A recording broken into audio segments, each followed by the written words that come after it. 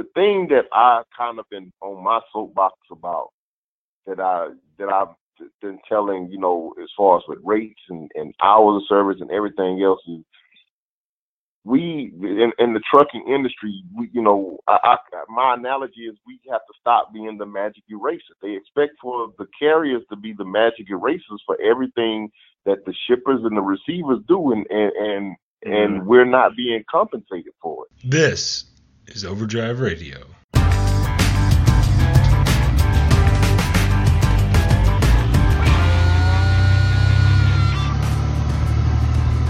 I'm Todd Dills, and who you were hearing there at the top of that apt magic eraser metaphor is independent owner-operator Rico Muhammad. Based in Atlanta, he runs a 2-truck reefer fleet hauling on a contract, among other freight, a produce warehouse that supplies a major cruise line.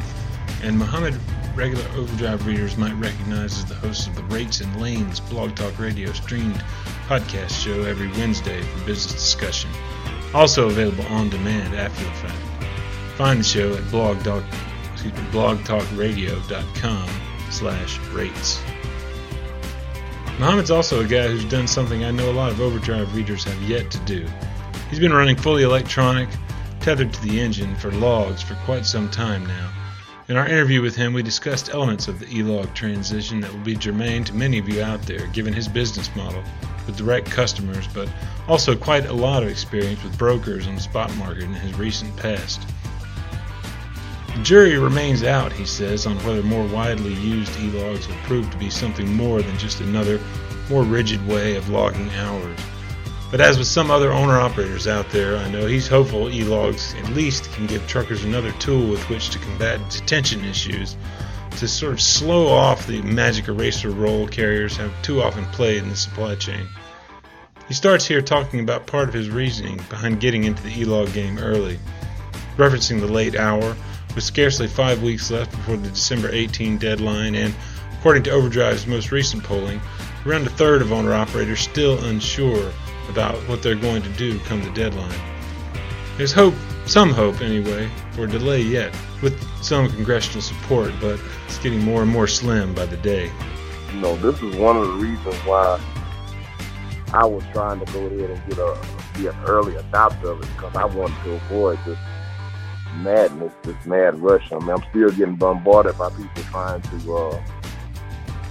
sell their systems or whatever, but and not to say that I'm opposed to trying something different, but I just didn't want. I knew that you're gonna have the majority of people being the last holdouts. I just prime my paper logs from my cold dead hands, so to speak.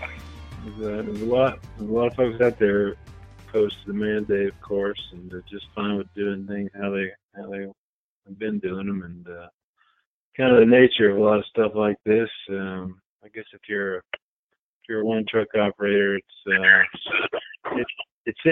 seems like a fairly quick switch, I guess. But that was one of the reasons I wanted to talk to you.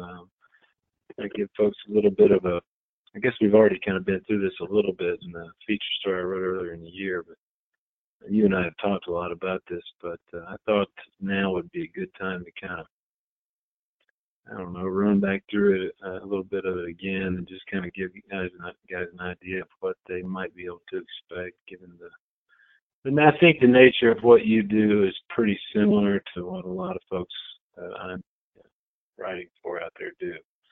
And you've been doing e-logs here for a couple of years now, right? Right. Yeah, we got started initially. We were using the Big Road app. We started out with that one, where it operates on your smartphone, and Big Road has made some changes to come into a little bit better compliance issue, because I had an issue when I had a driver. Actually, I had an issue with myself and a driver. Had a driver get put out of service in the state of Missouri, and I also got put out of service in the state of Missouri running the Big Road application, because you have to have, was not aware at that time, but you have to have your own printer inside of the truck, and then you would have to have, they wanted for it to be compliant, and Big Road has addressed that, where you don't have to have the printer, the plug-in to the motor. Right. So they wanted it to, the folks in Missouri, and I've heard about this from other folks too. I know you and I talked about it before, but they wanted more than they were expecting you to, if you're running something on a smartphone, to be using an actual AOBRD where you connect to the engine. Correct. Up, and if not, they really wanted you to print their log. They didn't want to look at your device, basically. Right. They didn't want to look at them. They would not accept you emailing them directly to them. Right. They had they were not no room to work with you at all. They were just, it's not this. If you don't have it this way, this is the way that we need to have it. And if you don't have it this way, it's 10 hours out of service. Clear cut. We're not giving you any leniency, even though we can see that your everything that you have matches up according to what you have. But if you can't give it to us the way that we want it, go take a nap. And that was a couple of years ago when you ran into that, right? Right. And now, we've been using the Fleet Edition TND, I think it's TND 760 through Rand McNally. And of course that plugs into the motor. So haven't had nowhere near the issues when I have gone through an inspection when it comes to hours of service with that. Haven't had nowhere near the issues. They normally just look at it. They'll ask me to show them the recap, and really they'll keep it moving. But I think that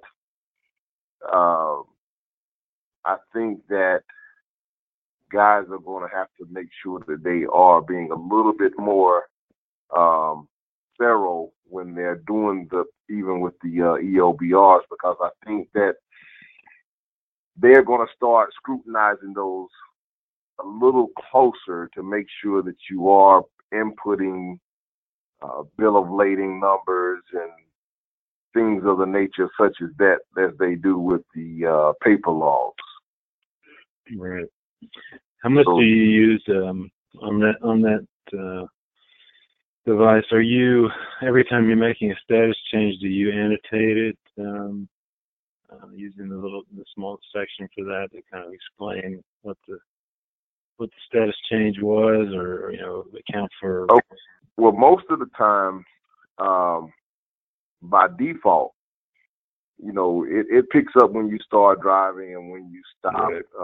And by default, if you're driving and when you stop, it automatically throws you on the on duty line. It doesn't throw you on off duty or sleep berth. It automatically throws you on the on duty line. So sometimes you may have to come back and correct that, and make sure that it's showing off duty or whatever the current status is. So you have to kind of watch, make sure that you're watching that, to make sure that you're not burning up your time, just willy-nilly, not really paying attention to what it is that you're doing. But if you do go in and manually change your status, your duty status, it'll give you they just recently sent an updated patch through on the on our Rand McNally, to where it gives you certain prompts to indicate what it is that's going on there. Are you checking into the customer? Are you doing a safety inspection? Or it's got some prompts on there now that if you manually doing it, it'll prompt it. But if you don't manually do it, it won't prompt you. But if you go back and change to update it or correct it, if you're going off duty or whatever, it'll give you a couple of little prompts to make sure that you are indicating what it is that's going on that particular duty status change. I've had a lot of the the folks at the state level and the federal level too sort of emphasize that those kinds of things and manual entry of annotations are going to be sort of key in, you know, a lot of the kinds of exceptions that that you hear about often, you know, and that guys, I know a lot of guys that haven't really run with the LDs wonder about, which is, you know, the stuff that we've talked about, the big detention quagmire situations where your 14 runs out while you're at the location and you can't stay there, or, you know, you're looking for a place to park and you run out of time and you have to keep it going. Those kinds of things. Do you run into those kinds of situations that we all hear about so much out there on the road? And I know what the enforcement folks say is, you know, in those kinds of situations, log it like it happened, and annotate it, and you ought to be okay going down the road with any reasonable officer. Now, reasonable officer perhaps being an oxymoron, but I haven't ran into that particular, because I've been fortunate enough to where I have a lot of the same customers that I service. Yeah. So I have a relationship to where that I haven't really ran into that, so to speak. I experienced something that's here recently. Now, I did experience something before when I was doing some stuff where that was an issue. I was going to a place to actually get loaded the following morning, and you know, you try to get as close to your place as you can. And there was a place right across the street from the plant that I was trying to go to, but they had enough room over there for a truck to pull over and you know, to be there and really be out of the way. Well, I guess it was, this was down in Jacksonville, Florida, kind of like, wasn't exactly Jack, but it was down there at one of those paper plants down that way. And the security, they had security come out there and basically run me off. And I'm like, man, this is not even y'all's property, but it's like, you know, we'll call the sheriff and we'll ban you from the property, and you know, the whole little spiel about that. You'll never get another load here again and all that other stuff. But so something there, you know, when we're running into those issues, and I think that I'm not really sure how big of a Pandora's box this is going to be when everybody actually has to go on the logs, and because I it's going to be really interesting, in my opinion. It's really going to be interesting to see how the parking situation is going to play out. Because there are times now where you go to the truck stops in the vicinity and they're packed by 6, 7 o'clock in the afternoon, or in the evening rather. And if you don't have, like right now, like I say, my situation, I'm kind of blessed to where I don't have that issue, because a lot of my customers, you know, we can have a conversation and we got a relationship to where they are more understanding and more lenient with dealing with me, and I can kind of adjust what I need to do. But you know, I'm fully aware, I'm not disillusioned that that's not the case for everybody, and it's really going to be super interesting to see how it plays out, because there's definitely going to be a parking issue. And even with all of the different things that the truck stops and with the call ahead reserve parking and all the other stuff, even with all of that stuff in play and the rest areas are packed out, it's still going to be, I think we're going to have a little bit of a quagmire on our hands when it comes time for, you know, when everybody, you know, I know everybody doesn't start and stop at the same time, but I just think that we're really going to have, it's really going to get really interesting on that front right there, as far as the parking, adequate parking, and the other thing with the amount of rest areas that a lot of states are closing down, that's kind of exacerbating the issue as well. Right. Well, what did you do in this particular case you were just talking about there? So you're off duty, and I'm assuming that you're probably in the middle of your 10-hour off-duty period when you get run off by security at this place that you're delivering to. Bit of a misstatement there on my part, as attentive listeners will note. Muhammad was not delivering to the location, but rather staged to load there the next morning when he was run off by security. What do you do? Well, how do you log that? How do you log that with your electronic log? What did you do? And where'd you what go? I did at the time, and I'm not sure, and I might be just, that may be something that I need to seek out to see if I probably didn't do it the correct way. All I did was I knew that there was a Walmart about 5 miles up the road. Oh, Now okay. that's the other issue with the electronic log. Some of them have, at least with the Rand McNally. I know that that's one of the little tricks that you can do with the Rand McNally. That if you are below a certain speed and if you don't travel over a certain, I think it's about 2.5 or 3 miles, it won't change your duty status. So it gives you a little bit of a fudge factor in there. But in this particular case that I was telling you about, what I did was I put myself on personal conveyance because I was empty. Okay, right. I put myself on personal conveyance and I just moved. I'm not sure that's because the personal conveyance exception is a little bit of a gray area. Yep. Letter of the law, you may be okay there, but I'm not entirely sure. I think probably letter of the law, what you maybe should have done there is what the people at the federal government are telling me is, they view that you're staging to load. You're in the stream of commerce at that point. Right. Personal conveyance, and you're looking for a place to park, to stage.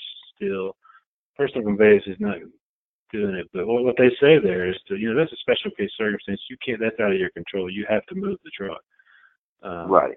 And you have to violate. If you have to violate the regs there, you just do it, annotate it, note the circumstances of what went on, and just go on down the road and go about your business. And that's part of the thing that a lot of guys is upset about is that, damned if you do, damned if you don't. Now, if it's federal regulation, then how is it that the local municipalities can come right back behind us and say, well, you got to move or we're going to tow or impound your equipment? Right. That's a real issue that, that still hadn't been properly addressed. Right. I wonder though, if you get enough, if this thing goes through, assuming it does, and we're going down the road, and everybody starts doing it that way, treating these special cases in the same way, just like we talked about. I wonder if at a certain point it becomes it's a nuisance issue to be run off from a spot like that. But from the point of hours enforcement, I wonder if it becomes so regular that law enforcement starts to view it as what it is. It's a special case. It's undeserving of any kind of a violation during inspection or whatever. You know what I mean? Like maybe it becomes a little bit of a non-issue once it becomes so prevalent. I don't. That's a hopeful point of view, obviously, when you're talking about roadside enforcement. Right. What do you think there? Do you go through a lot of inspections where, like after that, where you inspected, where you probably weren't, but did you have an officer scrutinizing that use of personal conveyance, or not? No, I was. I didn't have an issue with it. I didn't go through an inspection, so to speak. Yeah. And yeah, I don't know. That's the thing. Like I say, that's going to be, it's going to play out in real time here pretty soon, right? Right. Unfortunately. Yes, unfortunately. I think a lot of the law enforcement people that I talk to, they're they know they're talking to me, so they're putting the good foot forward, the best face forward. And they say the same kinds of things, like there's a lot of things about this rule we're not sure about. We know you guys aren't as well, so we're going to be as reasonable as we can, and if we're not sure about something, we're just going to kick it down the road. We'll see if that bears out, though. Yeah, really. You're running TND, the TND 760, which is, I guess, technically AOBRD. I don't think Rand McNally has certified any of their devices yet on the FMCSA registry. But with that AOBRD, you'll be good through the end of 2019. Have you talked with them at all about what they're planning to do there? Are they just going to kind of send out software updates to get in line with the ELD spec, or how's it going to work? Well, I'm looking at. It's funny because I'm considering making a swap. Okay. I've been talking to my my cell phone provider, and they have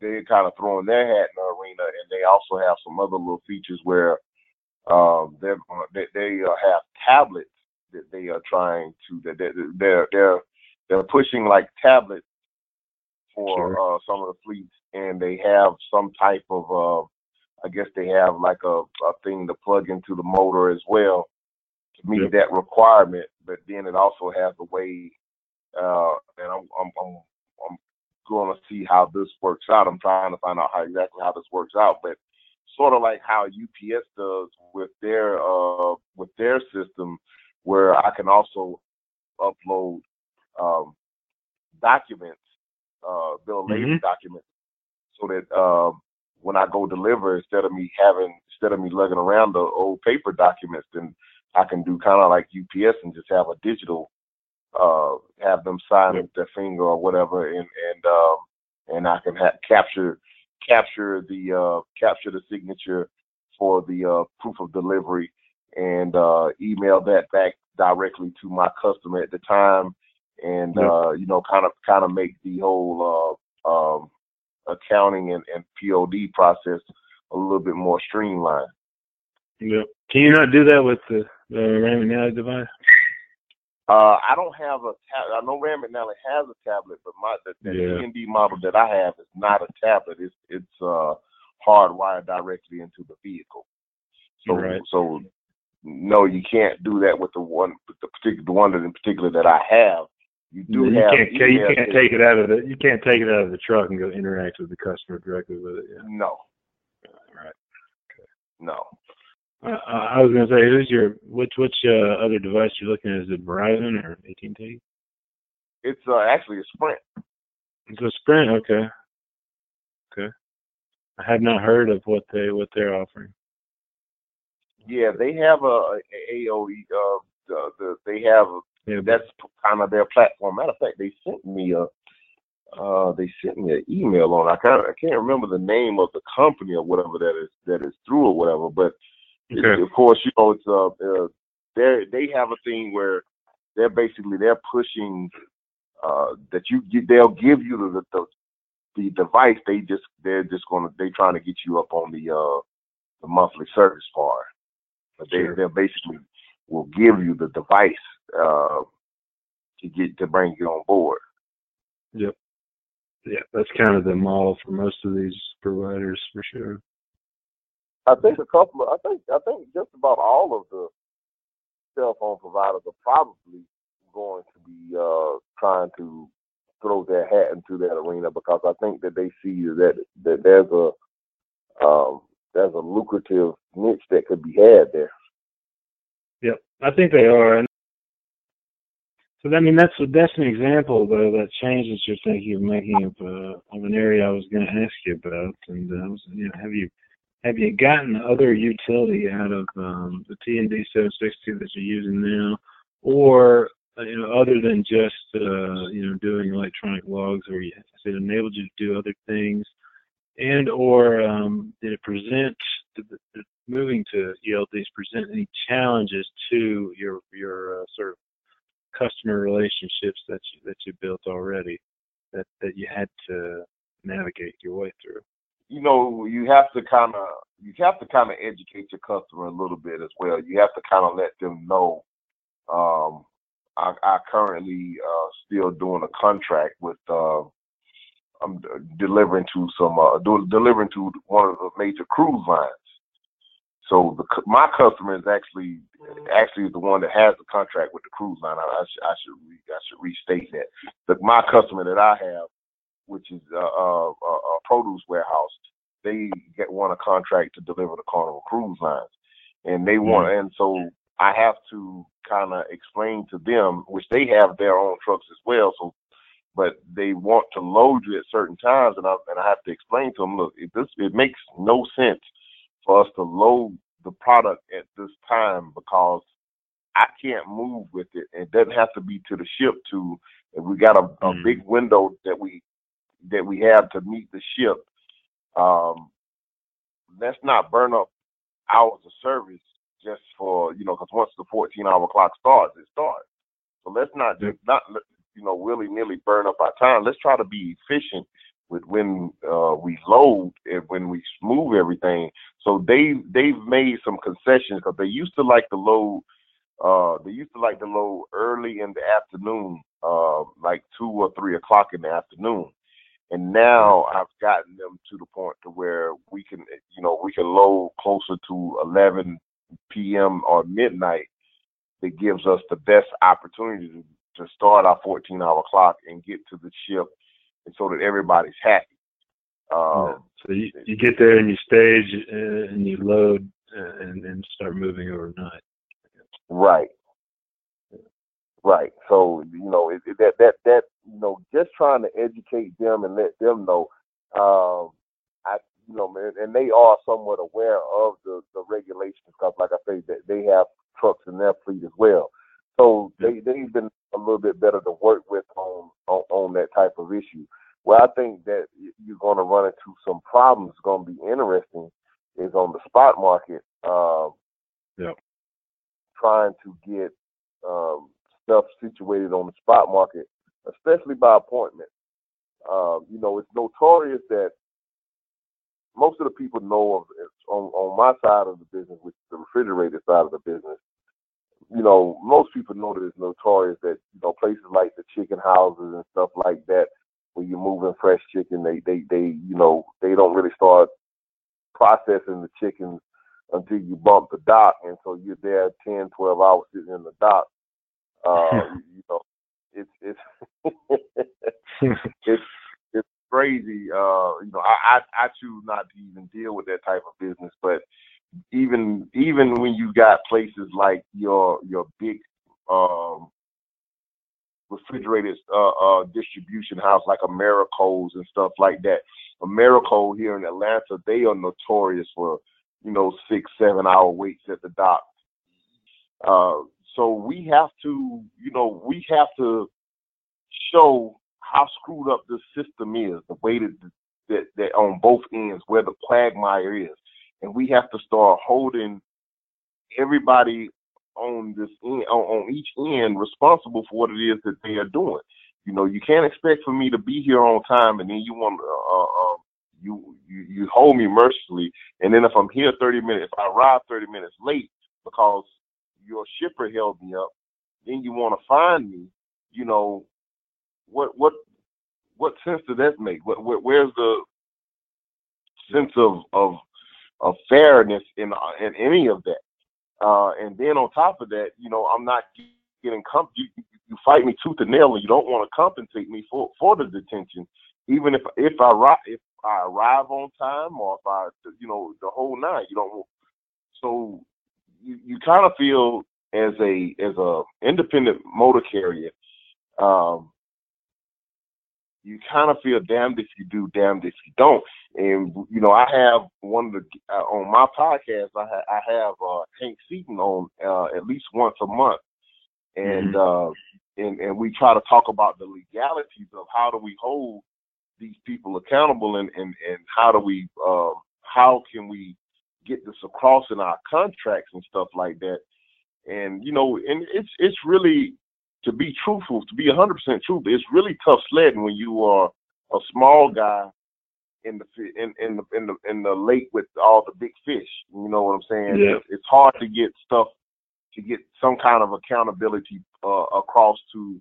It's either you have to negotiate hard as hell and you may get something, or you just have to kind of draw the line in the sand and turn away. And you can't keep turning away. You can only turn away business for so long before that comes back to bite you. So, but something is going to have to give on that whole detention and demurrage part that the small guys are really feeling the crunch on that. And then you get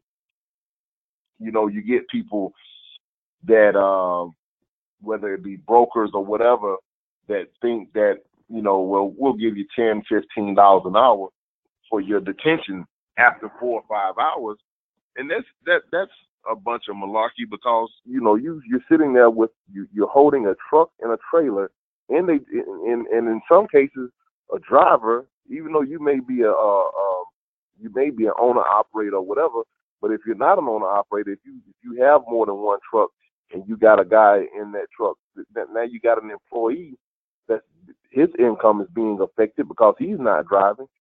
So, $10, $20, $50, the same amount of rate that they were trying to get away with back in the 1980s and 70s is not going to cut it. Right. A fair rate of detention, in my humble opinion, should start at $75 an hour, because, like I say, you got the truck and the trailer and a driver. You got three critical pieces of your operation that are not being productive for the time frame that is being held up at a dock. And the tension it should not be. And the thing about it, I think that most people, I don't want to try to collect detention. Detention is a deterrent. It's not something that we looking for as an extra profit center. We try to use that as a deterrent to try to, hey, get me loaded and let me go, let me get productive. I don't want to have to go through the whole process of, well, let's apply for the detention.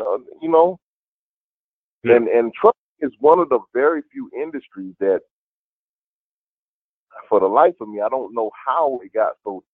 I try to pick Hank Seaton's brain on this one all the time. I don't understand how we as service providers, it's really, really, really, well, the only industry that I know of is so crazy that we have to accept what it is that is given to us. We don't have the, mainly when you go to a place to go for you, get your car worked on or anything like that, they have the disclosure, they have the contract here, you got to sign right here. This is the rate. This is, if you run into this situation right here, this is what it is. And they tell they kind of dictate terms, and you have to accept those terms. Whereas, on our industry, it's supposedly said that they're bilateral contracts, but really they're just one-sided contracts that we are just kind of pigeonholed into when we're dealing with, especially on spot market rates and a lot of the brokerage houses. There are very few brokerage contracts that are even-handed and fair, in my honest estimation. All the leverage, or most of the leverage anyway, is on the side of the broker in those cases, and it's kind of like the sexual service providers sort of being dictated to in a lot of ways. Absolutely. Yeah, well, maybe, does the ELDs give, in your view, give truckers another tool to kind of work that sort of lack of back and forth back to some kind of advantage, or is it just another way to do hours? The jury is still out on that one, Ty. I'm really hopeful that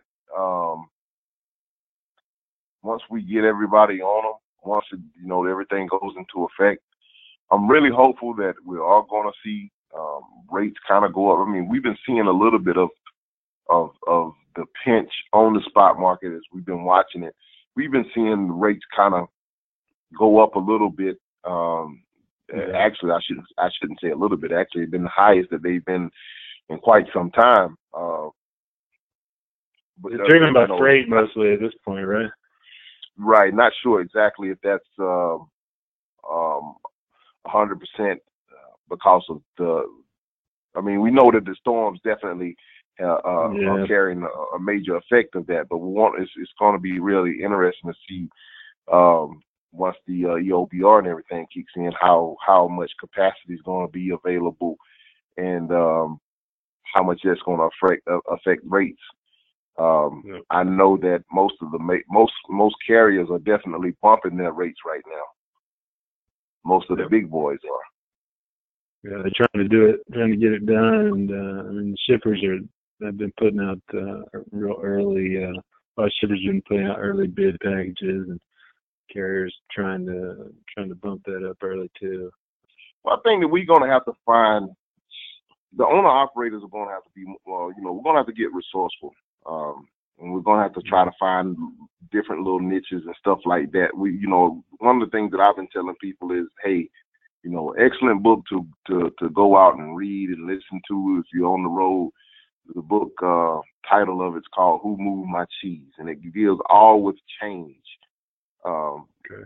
This is major life altering changes for our industry, and we have to be able to figure out a way to carve out something to make it work. What I'm saying? And that's not to say that it's going to be smooth sailing, because a lot of stuff is going to get exposed in this whole process. And, that may be a good thing. You know what I'm saying? A lot of people like sausages. They don't necessarily like to go, see how their sausages are made. So, we may be getting. What's the name?